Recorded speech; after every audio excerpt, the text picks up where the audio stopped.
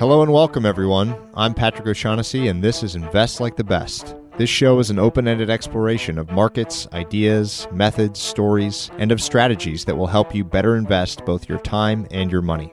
You can learn more and stay up to date at investorfieldguide.com. Patrick O'Shaughnessy is the CEO of O'Shaughnessy Asset Management. All opinions expressed by Patrick and podcast guests are solely their own opinions and do not reflect the opinion of O'Shaughnessy Asset Management. This podcast is for informational purposes only and should not be relied upon as a basis for investment decisions. Clients of O'Shaughnessy Asset Management may maintain positions in the securities discussed in this podcast. My guest today is Blake Robbins, a partner at Ludlow Ventures.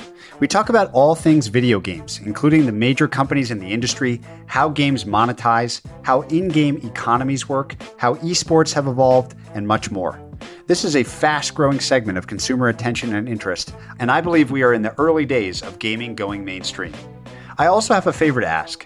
My team and I have built a small survey for Invest Like the Best listeners, and if you've enjoyed the podcast, I'd deeply appreciate if you took 5 minutes to fill it out at investorfieldguide.com/survey. It will help shape the future direction of the show, which I intend to keep improving in the years to come. Thank you, and now please enjoy my conversation with Blake Robbins. Blake, I've been excited to have this conversation with you for a while. You and I have been back and forth on some of the topics we'll cover, but more generally, I would just say my interest in the gaming economy and video gaming in general as a business has been on the rise for a long time. And whenever I ask around who to talk to about this, your name often comes up. So I'd love to begin with just an overview of sorts, if you would be willing to provide it, on gaming as a business. What are sort of the key areas in your mind of this growing interest of people and how you might get involved in it as an investor? Thank you for having me, first of all. And I would say gaming, obviously, over the past, let's say, couple of years, 5 years or so, has really started to explode into the conversation. I think that's in large part to Fortnite and these other games starting to emerge. And I think a lot of that is actually credited to the tailwinds of these games starting to realize that they should become free to play and become viewed as platforms, or actually become platforms rather than just pure $60 one-time fee type games. And so we're starting to see this split between the way that games are developed, and there's sort of this push-pull depending on how you are as a overall developer. And some are continuing to focus, maybe the old school, we can call Activision Blizzard is sort of the bigger player in the space as more old school, or Electronic Arts, where they continue to sell copies of games at $60 a piece. They're maybe sold in store as well. They have some digital sales as well, but most of it is around, let's just sell one copy. We'll make a new game every single year. There's been a big shift starting with League of Legends and Fortnite and these games really pushing it forward, where they're completely free to play. The requirements to play those games are very low. You don't need like a great computer. I mean, Fortnite, you can actually play on your phone. You can play on, I think you can even play on like a Chromebook. Like you can play on almost anything. And that's really what's led to this massive growth, and especially growth as a conversation around it, where people are realizing that gaming is much more than just a pure hit-driven business. You've mentioned some of the names already, the absolute biggest and most important business players across this ecosystem, and how relatively entrenched do you think they are? Meaning, like, if you want to play this, do you just buy existing big companies, or do you think there's a lot of upstart potential? Yeah, I would say the real giant in this space, as far as they just get it, is Tencent. Tencent has been incredibly proactive at acquiring studios and buying large stakes in studios. For example, I believe they own close to 40% in Epic, which is the creators of Unreal, and also Fortnite. And they also bought the majority and full stake of League of Legends, or Riot Games, which now has Valorant and these other games. The other sort of big players in this space are obviously Activision Blizzard, which is a public company, and they have a lot of different games underneath it. There's Electronic Arts. There's another big player in the East called Sea Limited that has mobile games that are really starting to become very popular. And then I would say on top of that, there's another big player that a lot of people overlook in this space, and it's a private company called Valve. They're the creators of Counter-Strike and Dota, Half-Life, a lot of those games are from them, but they also actually have their own app store. They own an app store called Steam, which is sort of the first actual app store for games. It's built on top of just like Windows and Mac. And they were sort of the first ones to realize if they build really great games and they make the player, like that's the launchable player for those games, they can also distribute third-party games through there and take a fee or whatever that might be.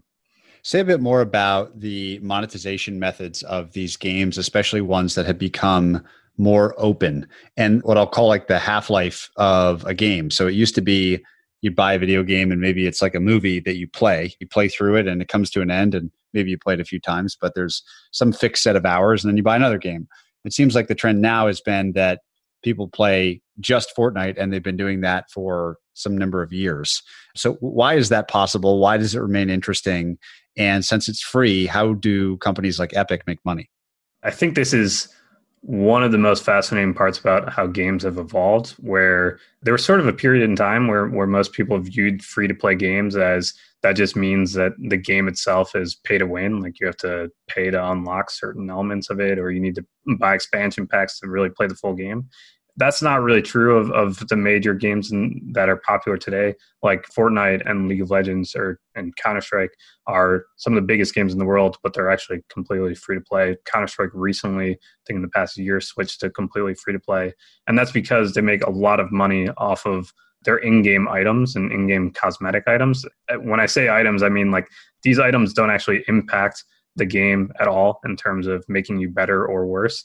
It's much more you essentially showing your friends that you spent money on a character. And I've done a lot of research in the space because I'm always fascinated by it. I think Counter-Strike is one that actually has a more open economy around it, where people open these actual loot boxes and you pay, I don't know, $2 to open a box. And you get a random skin, they call it, which is essentially a different type of color or pattern on top of your weapon in Counter-Strike. These skins are actually, they can be worth anywhere between, let's say, a penny all the way up to 5 or 10 grand, depending on how rare they are. And the rarity is decided by a lot of different factors, but Counter-Strike as a game has decided there's a finite amount of these, and they let you know how many are in theory in circulation. And so there's actually secondary markets within the game where you can actually sell and keep that currency within the entire marketplace. Or there's been third-party sites that have emerged for the actual transactions of these, where they're essentially escrow services. Because Counter-Strike allows you to trade items between people, you can, in theory, just gift them the item, and this escrow service will take the $5,000 that you were supposed to make, hold it while they get the item, and then transfer it to you. And that's sort of the extreme of this. In Fortnite and League of Legends, the way that they capitalize on it is much more around specific events or a limited time of some of these offered. In Fortnite, for example, they rotate the actual available new dances or new skins that your character can wear in game. You never know when they're going to come back. And so some of them are very rare, and you actually see people selling their accounts on eBay for specific skins that exist. So one of the rarest in the game is a skin called the Skull Trooper, which came out basically as one of the first skins in the game. No one really realized how rare it was, and they've never actually brought it back. And that's been just fascinating to see, because people really are asking for them to bring it back. And there's actually no reason why Fortnite or Epic shouldn't bring it back, because there's infinite supply of this, right? Like there isn't a finite amount of Skull Trooper skins that they can create in game. And so I imagine at some point they will do that. It's likely when maybe the hype around the new skins drops off. So yeah, that's the super high level, but happy to dive into anything else there. I'm curious how it plays out. So that's sort of fascinating, right? That like a major driver of revenue for the game companies is literally just cosmetic things that allow people to express themselves in a digital sense, but without affecting the actual game. I would imagine that in some games, the things that are valuable, even though they're free to reproduce, so to speak, because they're digital, are important to the game. You know, a weapon for a character or a set of armor, or you can give me the examples maybe. But talk a bit about those economies. How do gaming companies think about that, manage those economies, control for inflation if it's gold based or something. It seems like an experiment in economics could be run inside of these games. How do items or gold or real currencies have meaning in the digital sense?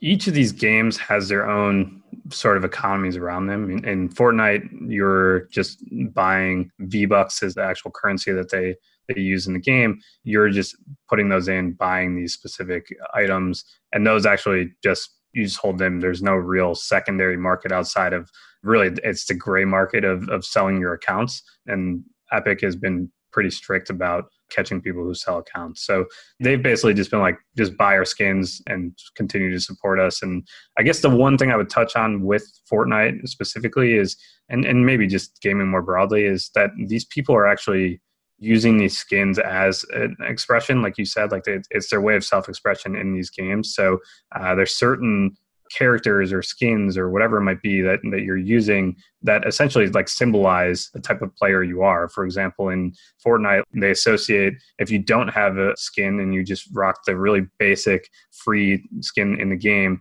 it's really associated with you just being like a total newbie to the game. And so people actually like tease you or look down upon you for not having that. And then there's, on the flip side, there's skins that people wear that represent they're really good, or like maybe the biggest streamer uses that, and so they want to be a part of their fan group. And so there's a lot of nuances within those actual economies and within the skins itself. I would say, in going more broadly and talking about like in Counter-Strike, it's probably one of the more extremes. Dota also has some real nuances, but I'm not as well versed in it. I would say Counter-Strike is the one that I'm super tapped into, where when these items started to get a lot of value, it actually emerged from gambling, where people realized that these items had fixed values. They show you in the game the market value. So they show how many of them transactions have happened. They show like, okay, it's been stable at $25 for the past, I don't know, however long. And that then shows to everyone else like, okay, this AK-47 red line, which is like one of the most popular skins, is known as like, this equals $20. And so people were just buying a bunch of these and then putting them onto gambling sites. And what I mean by that is like, people essentially created poker sites where you would deposit this AK-47 whatever red line, and that would be the equivalent of $20. So now you convert it into this $20 gambling amount that you can use on this site. It started to really blow up, and it actually really helped the game a lot. If you look at player-based numbers over that time, once gambling started to become a big thing, it really blew up. And it makes sense. Like the YouTubers and streamers were all showing them basically gambling for bigger skins. Like they basically just would start with a AK-47 redline and they'd end up with a $5,000 sniper rifle. And people just loved it. And those videos are still all over the internet. But in 2016, that sort of really started to crumble, where there was several lawsuits that emerged in Washington and one other state, where they actually said that this is promoting gambling for kids. And Valve, who traditionally is very hands-off and basically just says, we're going to have an open API, we're going to let people do whatever they want with these items, had to like officially step in, and they sent out cease and desist to every single gambling site. And that actually essentially crashed the economy of these skins, where before they were like guaranteed the 5,000 or 10,000 because that was what was driving the value, where they were actually just going and gambling with them. When the gambling sites got removed, I would say almost all of the items halved over the next year or two in terms of value. And they still continue to decline because there wasn't any other real value other than the pure in-game sense. Before, when the gambling got introduced, people were realizing they can actually make money by starting with their in-game items and then converting and gambling and turning it into real money. So that's when things really started to explode. And there's a lot of people within the community that actually view these loot boxes like Counter-Strike or even Overwatch, where you have to pay to open something and it's random, as a form of gambling. And I think there is some nuance around it where it does feel like gambling. You're paying $2 to basically open something up. It looks like a slot machine. It like rotates through and shows you all of the available items that you could have gotten. And then it stops on one and it's like, okay, wow, I should open that again. So there is definitely a case to be made. And it was something that I think shocked a lot of people because it was really overlooked by the mainstream. I want to come back to some of the pure platform. Like I think Valve Steam is a really interesting amazing business by any measure, a private business. So we don't have all the data, but I want to come back to that. But first, explore a little bit the concept of esports more generally, again, from the business and investing angle, and maybe very specifically to have you tell the story of 100 Thieves. And before I have you do that, I would wonder aloud and be curious to hear your response. If we feel like there will be a time when there is scarcity around these franchises, like you might see in Major League Baseball or the NFL, where we kind of know the franchises are valuable because the supply is very limited. It seems like we're much earlier than that in esports. So I'm curious if you agree with that, and two, to have you tell the story of 100 Thieves. There's a lot to touch on here, and I think they're all great questions. I think esports as a whole, and this is where it actually gets confusing for some people. If they're just hearing about esports for the first time, they typically associate it with just one game. I think esports is basically the same as saying sports, where there's a ton of different games within it. I would say in the context of this conversation, I'll highlight sort of the tier one games, which are Counter-Strike, and which is owned by Valve, League of Legends, which is owned by Riot, Overwatch, which is owned by Activision Blizzard. I'd say I'll touch on those three as the core ones to focus on. For Valve and Counter-Strike, they've actually taken a complete hands-off approach, and they actually treat it probably more like golf than any other traditional sport, if we want to use that as an analog, where it's a lot of independent tournament organizers, a lot of amateur teams and amateur players working their way up. There isn't any set, like this is set number of teams that are in a professional league. It's always rotating. And for a lot of reasons, that's really compelling for fans and viewers, because you have new teams emerging all the time and starting from scratch and then becoming the best teams in the world. They do have several tournaments every year, which are basically majors in the same way like you would have in golf. Like the Masters, they essentially have one major where the independent tournament performances allow you to gain entry into it. And that ecosystem at its core, there's no revenue share of these tournaments with the actual teams or anything like that. It's much more you figure out how to get sponsors for your players. That's sort of the Wild West esports, which is what's been going on for the past 10 to 20 years with StarCraft. We could say starts with that, StarCraft and Dota, where it's been much more grassroots, completely open. And Counter-Strike has been played competitively now for close to 20 years. So it's not shocking that that hasn't really changed. And then on the flip side, we see these two other new games. League of Legends has been around for about a decade now. They spearheaded it, where for the past, let's say, 8 years, they broke up these leagues into specific regions. So you have like North America, Europe, Korea, China, every type of region you can think of. Those regions play their own independent seasons, and then they actually funnel into like a world championship. The world championship is what always gets quoted in the massive viewership numbers, where it's like they got more viewers than the Super Bowl or whatever those numbers are. Those are the ones that are always quoted because it's one of the biggest events in all of esports. That changed a little bit as far as the structure go, where the individual regions, we'll say North America, for example, in 2018 decided to do franchising, which made it look a lot closer to an NBA, where up until that point, it was acting closer to a English Premier League, where there was a promotion and relegation system. There's 10 teams in North America. There was a challenger scene beneath it. One of those teams got promoted. One of them got relegated. For a lot of reasons, that made investors really nervous about actually buying a team within North American LCS is what it's called. That changed in 2018 when they introduced franchising. And franchising was when Riot came out and said, let's actually pick 10 teams that are going to become stable partners. We're going to do a league revenue share. We're going to put real team around this to help grow it and create it as a sustainable esport. That's when things started to shift in this world, and when a lot of the investors that we now see in the space have started to pay attention and started to invest.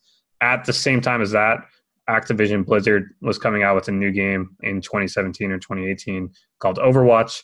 They decided that instead of having any grassroots tournaments for their ecosystem, they were going to try and brute force a game to be an esport. And they were going to start with this franchise league right from the start. That's called Overwatch League, where they charge really hefty premiums. I think the rumors are it was between like $20 and $30 million for a spot. You bought, like you were referring to, a specific spot that you had forever, and they hopefully became sort of the rare coin or the rare asset. in around that time, and that was a long-winded answer to tell you the start of 100 Thieves and how we got involved with 100 Thieves. But 100 Thieves is an esports team that plays in Counter-Strike, play in Fortnite, they play in League of Legends, and they also have a big media side of it, and they also have a really big apparel side. They got officially started in 2017 or 2018, and that really happened when we, and I'll say we as Ludlow and a couple other investors, Dan Gilbert and his entire team, started to evaluate esports as an investment opportunity. We started to talk to a bunch of different teams because this is around the time that Riot announced for League of Legends that there would be franchising. We wanted to get ahead of it, and we wanted to figure out how could we get into it.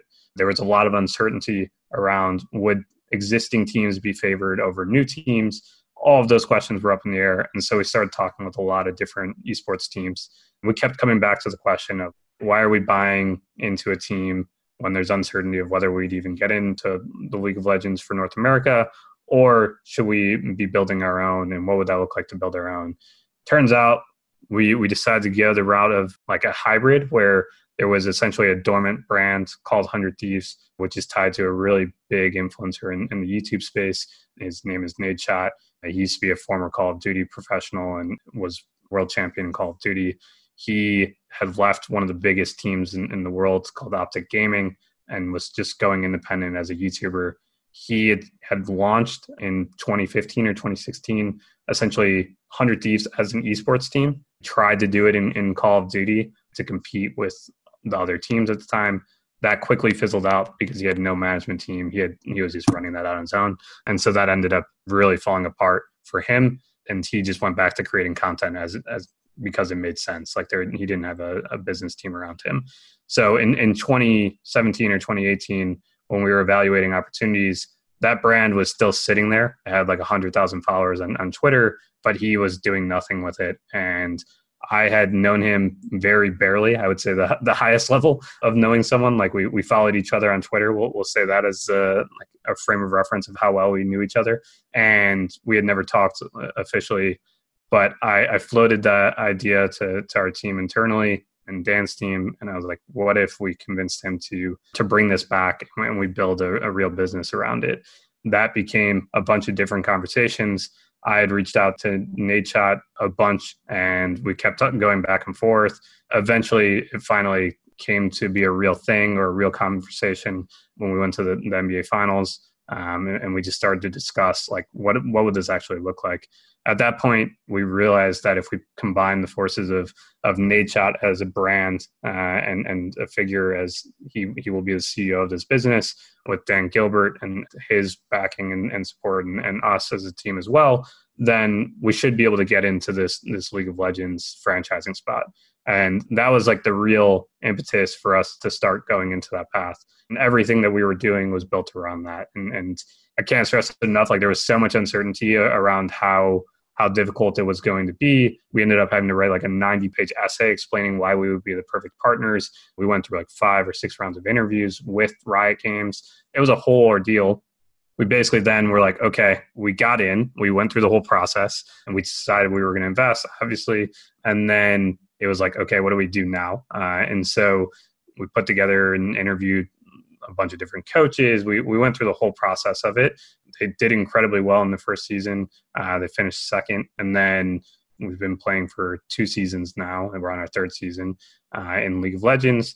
It's been a really amazing partnership so far where the teams are all aligned for the first time. And that's sort of the big thing for esports, where before this, all the teams were acting as basically independent companies, all looking out for themselves, and the publishers were never really involved. And now with North American franchising, they're all working together. There's league-wide sponsors, which contribute to a league revenue pool. There's eventually, hopefully, going to be media rights, which is the big sort of driver for revenue in traditional sports. And so there's a lot still to be unpacked, but overall, the engagement within the world has been absolutely fascinating to watch. And there's real communities and camaraderie around 100 Thieves as a team, but even just League of Legends esports or Counter-Strike esports. If you go into any of those ecosystems, you can see how fanatic these fans actually are and how invested they are in actually following these players and these teams. And they follow the off season just like we follow the NBA off season, and there's crazy threads and Twitter threads around the off season. So it feels to me like real sports. I think that was always the confusing thing for me, is like I grew up watching Halo, and that always felt like it was a real sport, and people followed that just as closely as I would have followed like college basketball. And today that's really become even stronger. And that's because the games just continue to become even bigger. Sounds like this guy, Nadeshot, is a good example of my next question, which is sort of your view on the future of the media landscape. So I don't think probably, even though I've done the research, I probably still don't even appreciate how big of a part of culture this is, especially for younger people. People have seen the headlines about like Fortnite as a place as much as a game. There's concerts happening there. There's world premieres of trailers, movie trailers happening there. And it seems like these charismatic, talented individuals are really key parts of what drive businesses in this world. You know, Twitch is probably has a power law of distribution of people watching a few players. So talk a little bit about your view on the relationship between media businesses, opportunities to create businesses in media, and how people, influencers, influential players, or just influential people in general play a role. You're hinting towards something which is just the broader trend that I think is going to emerge, where the biggest creators and content creators realize that they have distribution, they have an audience. And instead of having all that value extract to their brand partners, let's say they're just doing a sponsored video and they're getting paid a couple $100,000 for that. That's amazing. But there's also a world where they could be building something bigger for themselves. If a brand partner is willing to pay you a couple $100,000, that probably means that there is several $100,000 worth of value to be unlocked for you. And I think in the case of Nadeshot and 100 Thieves, Nadeshot, to his credit, very early on realized a Nadeshot name and logo on a t-shirt. I wanted to create something bigger and a brand that can stand without me. And I think as creators start to get more savvy and realize that they can build real businesses around themselves, they're going to start to scramble and find those opportunities. I think the key is understanding where to build and what is endemic to their audience. So another example is there's a very famous YouTuber named Emma Chamberlain who built a coffee brand around herself because she drinks a lot of coffee in her videos. And obviously in the beauty world, we see this a lot where they're sort of, I think of the beauty side of YouTube and Instagram as like a leading indicator of where all this is heading. And for the past couple of years, Kylie Cosmetics is the biggest one that you would know, but there's tons of these smaller brands or micro influencers or even medium-sized influencers that create their own makeup and beauty products. And they sell incredibly well, obviously, because they have a really engaged fan base, and those people learn to trust and buy into whatever they're selling. And I think that's a really big, we're getting a glimpse into where all of that's heading. So either there's going to be platforms that emerge that allow these people to, what I call like the white label of everything, where you partner with these maybe smaller manufacturers or mom and pop type brands that have really quality products. And you're like, we'll just reskin it or white label it as this is Blake's Coffee Company. I think that's a really interesting future that I think we'll head towards, because right now what's happening is almost all of these big content creators are just actually saying, hey, buy my merch, and they're just throwing their name on it. And it would be the same thing as Invest Like the Best, like creating just a shirt that says that on it and you selling that and just continuing to push that out. Whereas obviously there's a lot of different ways you can go and build around that rather than just continuing to push merch. And I think that's the big thing that's starting to get unlocked. Talk a little bit about the stage at which you tend to invest and what the opportunity set looks like down there. So everything you've said so far sounds sort of like the two big areas of opportunities are around individuals and their brands, and those can graduate to higher and higher levels of business sophistication. And then also that there's just an enormous amount of power that sits in the incumbent leaders that you mentioned, Tencent and Activision Blizzard, and there's scale economies and scale advantages to those companies that seem really hard to overcome. So you're an investor, you're an early stage investor. How much of that investing is into game related companies, and what sorts of things do you look for? We typically invest in the pre-seed or seed stage of companies. So really at the earliest stages, I would say for gaming specifically, that's obviously incredibly difficult because that means you're investing before they likely even have a playable demo. It's likely just a team of a couple people who just started an idea. Maybe they were former engineers or developers at one of these bigger studios that we mentioned. But it's obviously incredibly risky. And so for me, I think a lot of that comes back to how can you actually build platforms here? We've seen a recent shift in sort of the investment dollars here. I think it hints towards where things are going. But I really think Roblox is the first one that's unlocked this, which is, we haven't really even touched on that world, but they have an incredible economy of basically teenagers creating games, creating their own items, selling them within this universe. And I think that is where a lot of this is heading. I'm a big believer in sort of like the creator economy, but not just in the sense of like content creation on YouTube and Twitch. I think we're going to start to see the medium itself change, where if you're really creative and you can create games and you're given the tools to create games, like what would a Webflow for games look like? Or what would one of those tools where you can just drag and drop and build games look like? I think that gets really interesting really quickly, because that's really the only way that I think you can even begin to compete with sort of the larger incumbents here. Is you need to just empower, I guess, like to use the Shopify like framing of like arming the rebels. But I think in this case, it's just arming the creatives who never really even had a chance to build, because I have no doubt there's some really brilliant ideas for games, but they've never been able to build them because they actually just never had the tools or knowledge of how to build the game. So I think that's, for me, one area that I spend a lot of time thinking about, of how do you just continue to either improve the output of games. So if we do invest in a studio per se, it's not just betting on one or two games and that's what we're funding. It's usually like, let's try and produce 8 to 10 games in a year, and realizing that there is some hit-driven nature to this business. But if you do it right and one of these hits, you can build a real platform around it. And that platform can be, I believe Mitch Lasky from Benchmark like calls it like the platform publisher, where when you have one game that hits, it actually funnels into other games. And so like if you have one big hit, then you can just start to push to your other smaller games, and hopefully they all grow.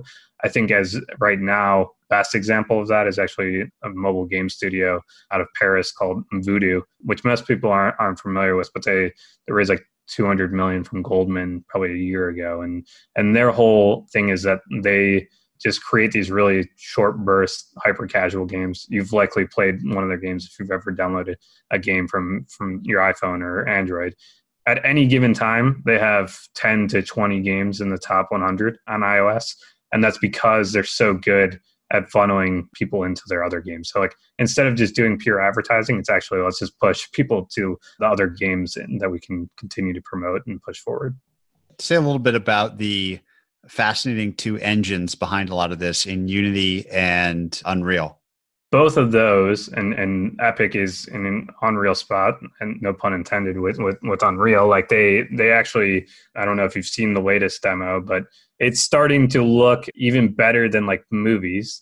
And I think if you just continue to, not Pixar movies, like actual live action movies. Yeah, like actual live action movies. I remember sitting there like a couple weeks ago watching it, and I was like, oh my gosh, this like looks better than actual like Tomb Raider, and the actual opportunities that you're able to unlock when you have this now are just limitless. And I think that's what gets me so excited, is when the canvas of which these engines help power and create continues to just have the boundaries removed. I think we're in for a really exciting future. I think gaming is still in the first inning overall as an actual like ecosystem and world. I think gaming forever has been mistaken as this hit-driven movie type business, and we really are starting to see them emerge as platforms. And obviously, Unity and Unreal are in an amazing spot to be powering the back end of a lot of these. But I think the real truth is that these games become more of the third place. Like I think if you talk with any kid who plays Fortnite, they likely say they spend several hours on there, and that's where they're hanging out with their friends. They're not hanging out on Twitter or Facebook or somewhere with their friends. they're going home and after school and talking with their friends for hours, and Fortnite just happens to be the place where they're hanging out. And that's the thing that I think has largely been misunderstood by a lot of investors. Who are the other investors specifically that you think get this trend and have been and will be really good investors in this space? It's interesting because I would say there's a couple different sides of it. There's been several investors or funds that have emerged here to really focus only on game investing. And I think that's actually really smart. I think if you're doing early stage investing, let's say like our fund, and you're doing seed and pre-seed bets, if you're going to raise $40 or $50 million of capital, which some of these funds do, and they try and cherry pick one or two games, the chances of those actually working is statistically very low. And so there's one fund called Play Ventures out of Europe that's emerged, and they actually only invest in the pre-seed or seed of game studios. And I think it's just fascinating because you basically get an index of, let's say, the 50 best up and coming studios. They are very, very sharp. They fly very under the radar. Benchmark has been incredible here. Mitch Lasky, to his credit, has just been very good at this. Like he was one of the first investors in Riot Games, and Riot Games sold, I would say, very early relative to where they are now. I mean, they're doing billions of dollars in revenue, and I believe when they actually exited to Tencent, it was probably 400 or 500 million. But I would say Benchmark and Andreessen has really started to move into the space. They recently hired someone from Tencent. His name is John. He's been very active in trying to deploy capital here. I think the key is, if you are going to invest in these studios and hope that you have the next Fortnite or one of these types of games, you have to invest really early, and you have to basically take on a substantial amount of risk before the game launches. And Index was very active here. They're continuing to be pretty active, but they used to be a little bit more active. And they also sort of did this strategy of let's invest and lever up before launch, because they realized that's sort of the last real chance for them to get money in. These games, you find out really quickly if they're going to hit. And so the chances of you investing at I would say reasonable valuation post-launch are pretty low, because they just become cash flow businesses, especially in these free-to-play world where there is actually no cost. like there's no marginal cost for creating new skins or new items to sell to consumers. And so they can, in theory, print money, and they don't necessarily need capital. And so that's the one thing I would say here, is that you have to play early, but it obviously is very risky. Say a bit more about some of your other areas of investing interest. So we've talked a lot about the ecosystem of gaming, and I guess I would call it tools or methods to building businesses for gamers. But I think that you're also more broadly interested in what seems to be the future of work to some extent, which is that people don't have the traditional one job, that's all you do, it's 9 to 5. It just seems like there's so many more tools that enable people to, whether you call it the gig economy or the creator economy or what have you, that seems like an area of interest for you. So talk to me about that from an investing perspective. The creator economy, I think Andreessen and Lee Jin over there call it like the passion economy. I think that's where a lot of this is heading, where people, I don't think it's a secret that most people probably don't really enjoy their jobs, and a lot of them want to do what they love. And I think the beauty of the internet and the real power of the internet is that if you're good at something, then you will likely be able to get rewarded for that. And so these platforms just emerge, whether that's Etsy or Substack or Twitch or YouTube, whatever they might be, to help enable those people to make money doing what they love, I think is where, like, we're only going to see more of those platforms emerge. For example, like, we'll probably see something really start to grow in the education space, where the best teachers are able to just bundle their classes online and sell them, and they can make a lot more doing that versus just going and teaching at their local public school or local private school. And I think my general thesis is that they are the new small business, and sort of look like they're just these odd jobs or random things that people are making as like side hustles right now. I like to view it as like the modern day lemonade stand of, if you're a kid right now, you likely want to be a YouTuber or a Twitch streamer, and they are all trying to get followers or viewers. And I think there's some really interesting lessons of like why don't your videos get views, or why are you only getting 2 viewers on Twitch, and how do you actually grow that?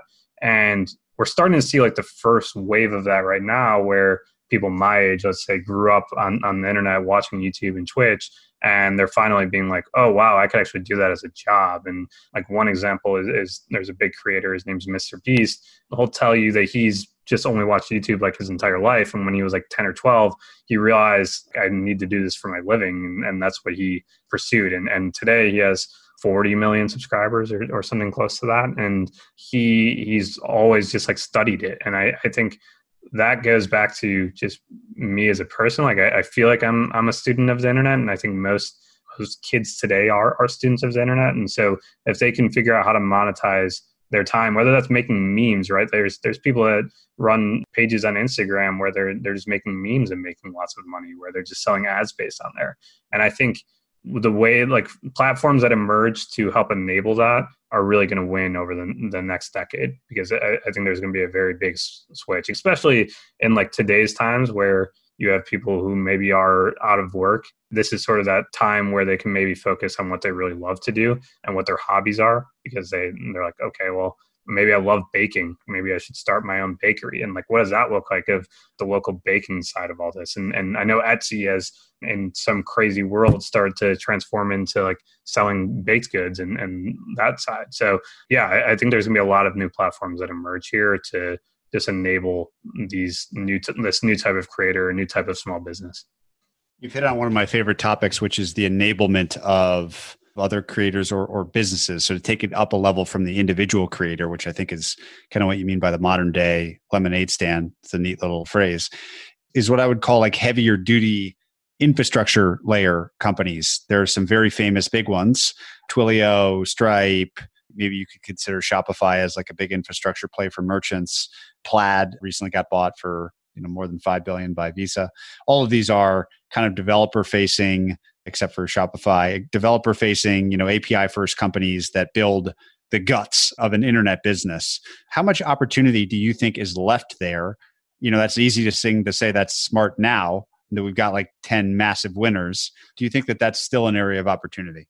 Yeah, I think we're still in the very early days of that. I think fintech alone, and we're seeing obviously tons of companies emerge within fintech, whether that's Finix or other ones that are just emerging to focus on one key part. The way I view these, I guess taking a step back, is they're focusing on something that is not the core competency of your business. And they are saying like, basically pay us the tax to do that really well for you. And for Stripe, that's payments. For Twilio, that's SMS, and whatever that might be as your company.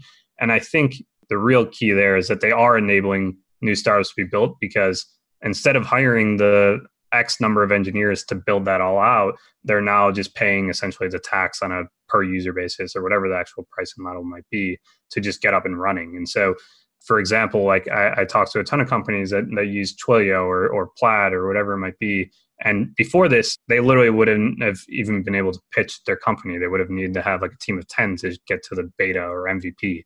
And I think that's where that specific side of all this gets really interesting, because again, it's not the core competency of your business. And at what point do you maybe switch off, right? Like that's the ultimate question. I think WhatsApp, I think it came out that they paid like $100 million last year for Twilio and the last earnings report for Twilio. And so at what point does Facebook just switch off and build their own? But I think it's more of just a tax. They built the platform itself. It's not a core competency. Are you going to just build all that in-house? Are you going to continue to worry about updating it, or are you not? And as a result, if you are this enablement layer, you get to grow with the companies themselves. And so if you view a company that's built on top of Plaid, let's say a personal finance app, the personal finance app is going and spending to acquire all these users. And for each user that they spend to acquire, they're actually paying Plaid. And so Plaid basically gets to grow at the expense of this personal finance app X continuing to invest and grow. Obviously, personal finance app X has to figure out their own economics, but it's interesting to think about how they just are getting, like Plaid is getting a tax for that. And in some ways, like Unreal and Unity, which we touched on earlier, are also this like enablement layer where people before, if they were building games, likely had to have a much bigger team, or maybe they didn't even know how to build certain aspects of the game. So I view it as like the startups that enable other startups, or like the startups of startups. And eventually that graduates as the companies grow using that. Like a recent one that's starting to get a lot of conversation is one called daily.co. They're the enablement layer for video and like WebRTC. So if you want to put video conferencing within your app, you basically just use Daily. And like, for example, Tandem uses Daily, and Tandem has to go out and probably as a sales team or whatever to actually grow their side of their business. And as they continue to grow, then Daily also reaps the benefit of that. So I just think it's one of the most interesting layers to be investing in, or one of the most interesting spaces to be investing in, because of how much value you unlock. Like you obviously help a bunch of new businesses emerge, but you also get to see the upside in the companies that you're helping to enable, which is sort of the ultimate win-win. Are there other examples that you've seen of, so really easy analogy would be Stripe is this for payments, Twilio is this for communications. Sounds like daily.co is this for video chat. Are there other areas that you have not yet seen a company get built that you think are big infrastructure pieces? The way I would view it is there's going to be a lot more of like this plaid layer where you're going and filling out paperwork, or when you're trying to transfer places, like you have to go and like manually get all of your information and transfer it. What behaviors can you unlock outside of just fintech, where you're logging in with your bank? And I know there's some that have, like in health insurance, for example, or whatever it might be, they're starting to emerge. I think that's a really interesting layer. But I think it's where you start to discover this is if you just strip back a business. I don't know, you could take even just like a General Motors or whatever, and you're like, what is actually the core competency? And if you look at General Motors, it's actually not that different than the way that these new software companies are emerging, where they're paying a tax or paying these suppliers, right? And this is sort of this new form of supplier where GM isn't going to build their, let's say, some casting or body of their thing. They're going to trust someone who it is their core competency of, and they're going to say, okay, well, we'll pay you basically on a per volume basis. And that just is starting to get converted onto the internet now. And we're now seeing like, what is this new form of internet supplier for these software businesses? And I think that's, if you take any software business, you can strip away what is actually the core competency and what isn't. And whatever is not a core competency or their secret sauce. And in some of these, it literally might just be marketing. For example, there's a company that's, I think, really interesting called TruePill, which basically powers the back end of, I believe it's Hims or Roman, one of those telemedicine companies. They do a couple other telemedicine companies, but they're just the fulfillment pharmacy, and they also do the telemedicine angle of it. And so if you're Hims or Roman, you're literally just like the marketing layer. And I think that's where a lot of this is heading as consumer-facing businesses go, where you're the marketing layer, you're trying to focus on what is your core difference. Maybe that's customer support. Maybe that's actually a differentiated product. It really depends on what you're building. But that is like, there's going to be a bunch of these plugins or a bunch of these APIs that are helping you build those. Would it be fair to sum up our whole conversation for your advice for young people as either build an audience or build some infrastructure? Absolutely. I think touching on the build an audience side, I think building an audience is invaluable. And if you are trying to compete in anything, like whether you're building a business or you're trying to create your own bakery or whatever it might be, having an audience is invaluable. And then if not, then I think building the infrastructure and being the platform itself to enable new things to emerge, those are the two best spots to be. And ideally, you're both. Like if you're a Twilio or Stripe, where you're the household name associated with those things, people will literally probably look at you weird if you're building your own SMS product internally right now, where they're like, why aren't you just paying Twilio? And if you're Twilio, you have so many great tailwinds where you now have, in theory, all of the best engineers in that space working at your company rather than going to X, Y, and Z company as well. What investment or allocation of capital, I should point out for the audience, I think you're 26 years old, which is absurd. But so there's not a long history here, but what investment or allocation of capital are you most proud of in your career so far? I think the one that is just most public is 100 Thieves. And so like for me, it's been a really incredible journey just because it's also one of the ones where I've been most involved. And I think 100 Thieves as a brand has really evolved into being like almost a streetwear or like luxury brand within the gaming space, which is something we didn't even really touch on. But the apparel itself, for example, sells out within 10 to 15 minutes, almost every drop. To treat it like they are Supreme, in the sense that everyone is really hyped about when they create new clothes. They've created this, like, if you told me 10 years ago, and this is maybe why I'm just proud of it, like if you told me 10 years ago when I was 16 that I would be involved with one of the biggest gaming teams in the world, like I just wouldn't believe you. And then on top of that, like the fact that it has become a pretty big part of pop culture, and like Drake and Scooter Braun are both involved, and they also, their apparel is very popular, their media is really popular. I don't think I'd believe myself, and I think that's been a really fun one to watch. And obviously it's still in the early days, but it's been a really fun one to watch so far. So I know you're a small team, maybe you'll get much bigger one day, but you work with a lot of people, right? I think the nature of the firm is changing. There's grayer lines between companies, more cooperation and collaboration than ever before, even in the investing world, especially in early stage venture. But even still, I'm curious to ask this question, which is, what skill or mindset of yours do you think would be the most difficult to transfer to even the most talented other person? Meaning, like, what do you think is the most unique thing of yours that you couldn't teach somebody else? I actually think about this a lot, because I just try and like understand how to actually differentiate myself. I guess I think the biggest thing is that I'm sort of endlessly curious, and it's why I love venture so much. Like I love figuring out about new spaces or new areas and maybe they're niche businesses or niche areas. But I think the truth is, the definition of like niche has evolved over time, and they've become really big businesses, and they can become really big businesses. So like a perfect example of that is the PC building community, right? Like I don't know how many people were building PCs over the past decade, but over the past couple of years, that's really emerged as a popular spot. And there's a company within it that's like a bootstrap business that I just think is one of the most interesting businesses that I've like ever seen. And it's called PC Part Picker. And all they are is like, they walk you through like what parts are compatible with each other. And I guess for me, like I'm just a total nerd in the sense that I love hanging out on the fringes of the internet. And I love finding these random subcultures and sub communities that like people would overlook. And I think those often hint towards where things are heading. And so in short, it's just, I'm really curious and like genuinely curious about the way that the world looks and how it's going to evolve. And I think the niche communities are a good hint towards that. In the area of gaming specifically, what's something that you don't yet understand well that you wish you did?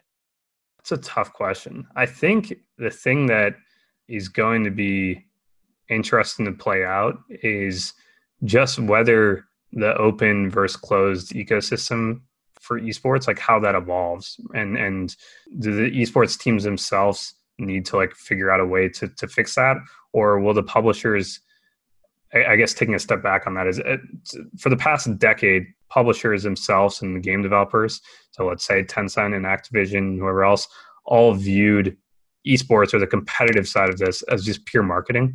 And we started to obviously see some hints in the past couple of years that they do realize there's more here, and it's not just a marketing and retention tool.